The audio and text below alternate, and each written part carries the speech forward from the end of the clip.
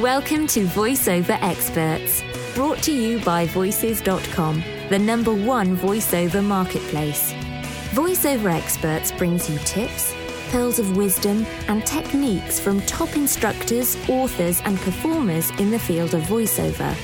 Join us each week to discover tricks of the trade that will help you to develop your craft and prosper as a career voiceover talent.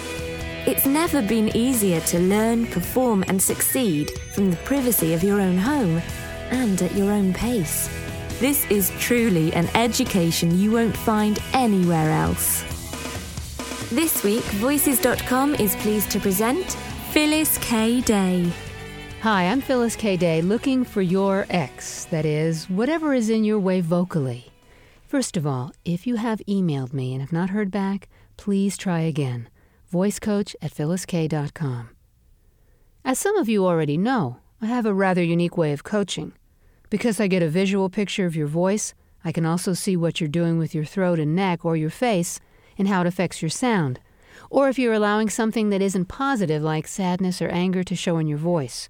Or if you're not really bringing your feelings in a good way to your delivery, that is, your sound is manufactured. It might sound great. You might be getting even national work, and maybe you've been in voiceover for decades.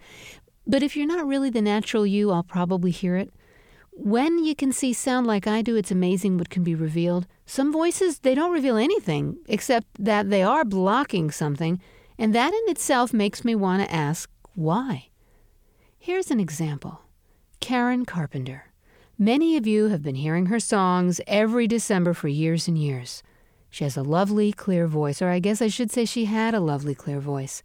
It's darn near perfect, but there's no real feeling of her own. It's as if she's a machine. I like listening to her voice, but it's very hard-looking. And, well, it's hard to describe except that it is as if she's mechanical, like she's not human. And as most of us know, she did struggle emotionally her whole life, her short life. I'd imagine it would have been so difficult for her to go deeper and let those feelings out. I wish she'd survived. I wish I could have worked with her. Unfortunately, most singers or voice actors at a high point in their careers probably aren't going to come to me. And if they do, perhaps they just can't, or they won't push themselves even further. Why not? Well, it's really painful for some people to leave that perfect place where everything is very ordered and you control it in a certain way. And then you have to say, okay, I'm not going to do that anymore. I'm going to be who I really am. I'm going to put my reality with all my feelings out there right in front of the mic. You know, you have to face who you are to do that. Today, however, we're going to talk about a wonderful and brave lady who did allow me to work with her and bring out even more of her lovely voice and abilities. And yes, she is someone that is up there in the VO world. And for me, it's been very exciting. I have really wanted to have a woman who's well established in voiceovers to put herself through my gauntlet and come out the other side totally herself. Here's how it happened. I'd done a few podcasts that contained before and after clips of men who'd been in the biz for decades. On the Voices.com page where the VoiceOver Experts podcasts are found, people can post messages.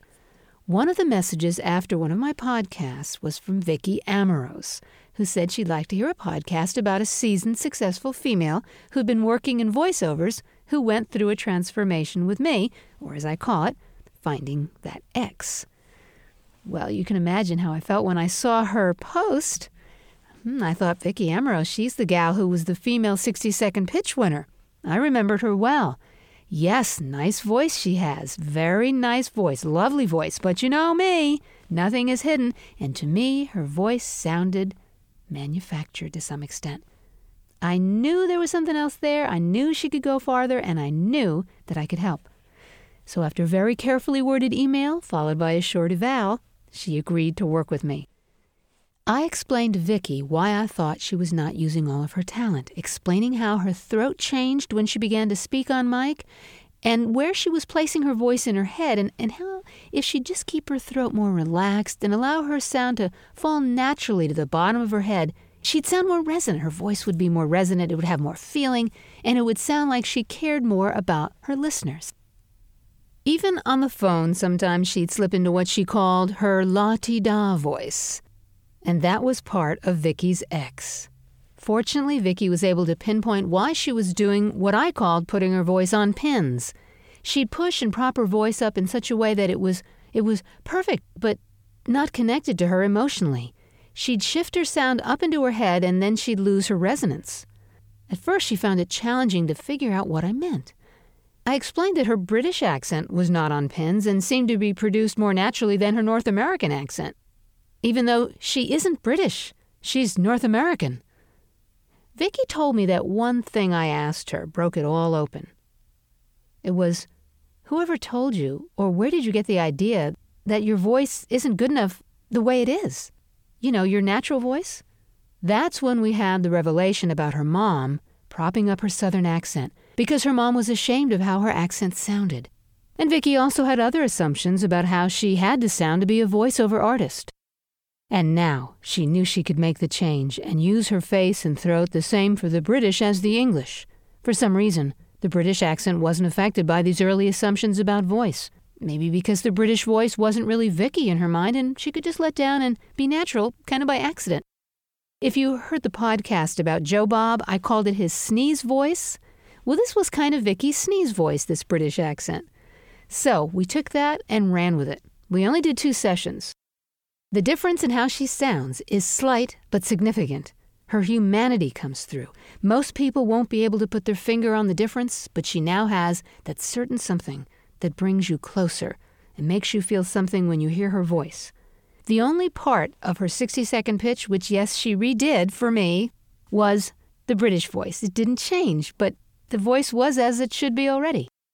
So now, section by section, Vicky's before and after of parts of her 60-second pitch. You could say I talk for a living, but that would only be about half the story. I talk, and I record my voice, and my voice is for sale to just about anybody who needs it. You could say I talk for a living, but that would only be about half the story. I talk, and I record my voice, and my voice is for sale to just about anybody who needs it. Every business needs a voice. You might need the professional voice for your on-hold message. A radio, TV commercial, a business presentation video, an educational film, a talking teddy bear. You get the idea. Every business needs a voice. You might need a professional voice for your on-hold message, a radio, TV commercial, a business presentation video, an educational film, a talking teddy bear. You get the idea. I am a voice talent. And just as every business is different, I vary my voice to represent you. You may need friendly, customer service-oriented, sincere, and comforting. Or perhaps your business would sound best with an accent. I am a voice talent, and just as every business is different, I vary my voice to represent you. You may need friendly, customer service-oriented, sincere, and comforting. Or perhaps your business would sound best with an accent. A big part of my job is understanding what my clients need because, after all, I'm their voice. I record jobs and auditions from my home studio or professional sound studios, and I send my voice all over the world. I'm Vicky Amorose, voiceofvicky.com, and my voice is for sale.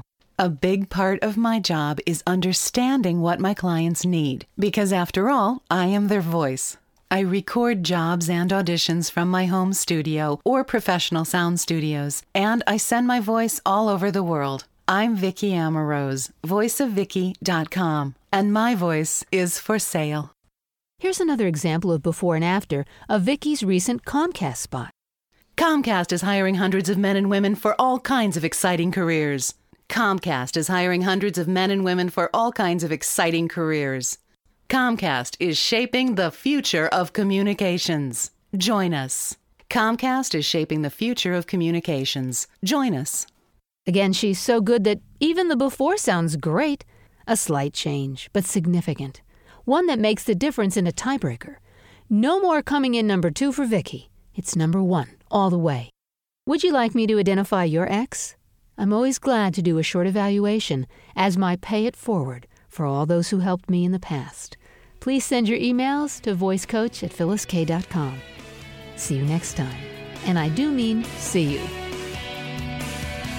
Thank you for joining us. To learn more about the special guest featured in this Voices.com podcast, visit the VoiceOver Experts show notes at podcasts.voices.com/voiceoverexperts. Remember to stay subscribed.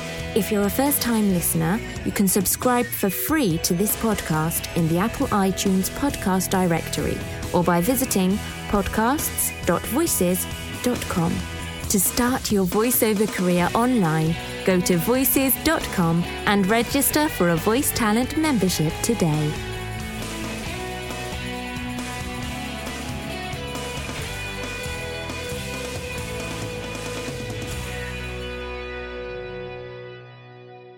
This has been a Voices.com production.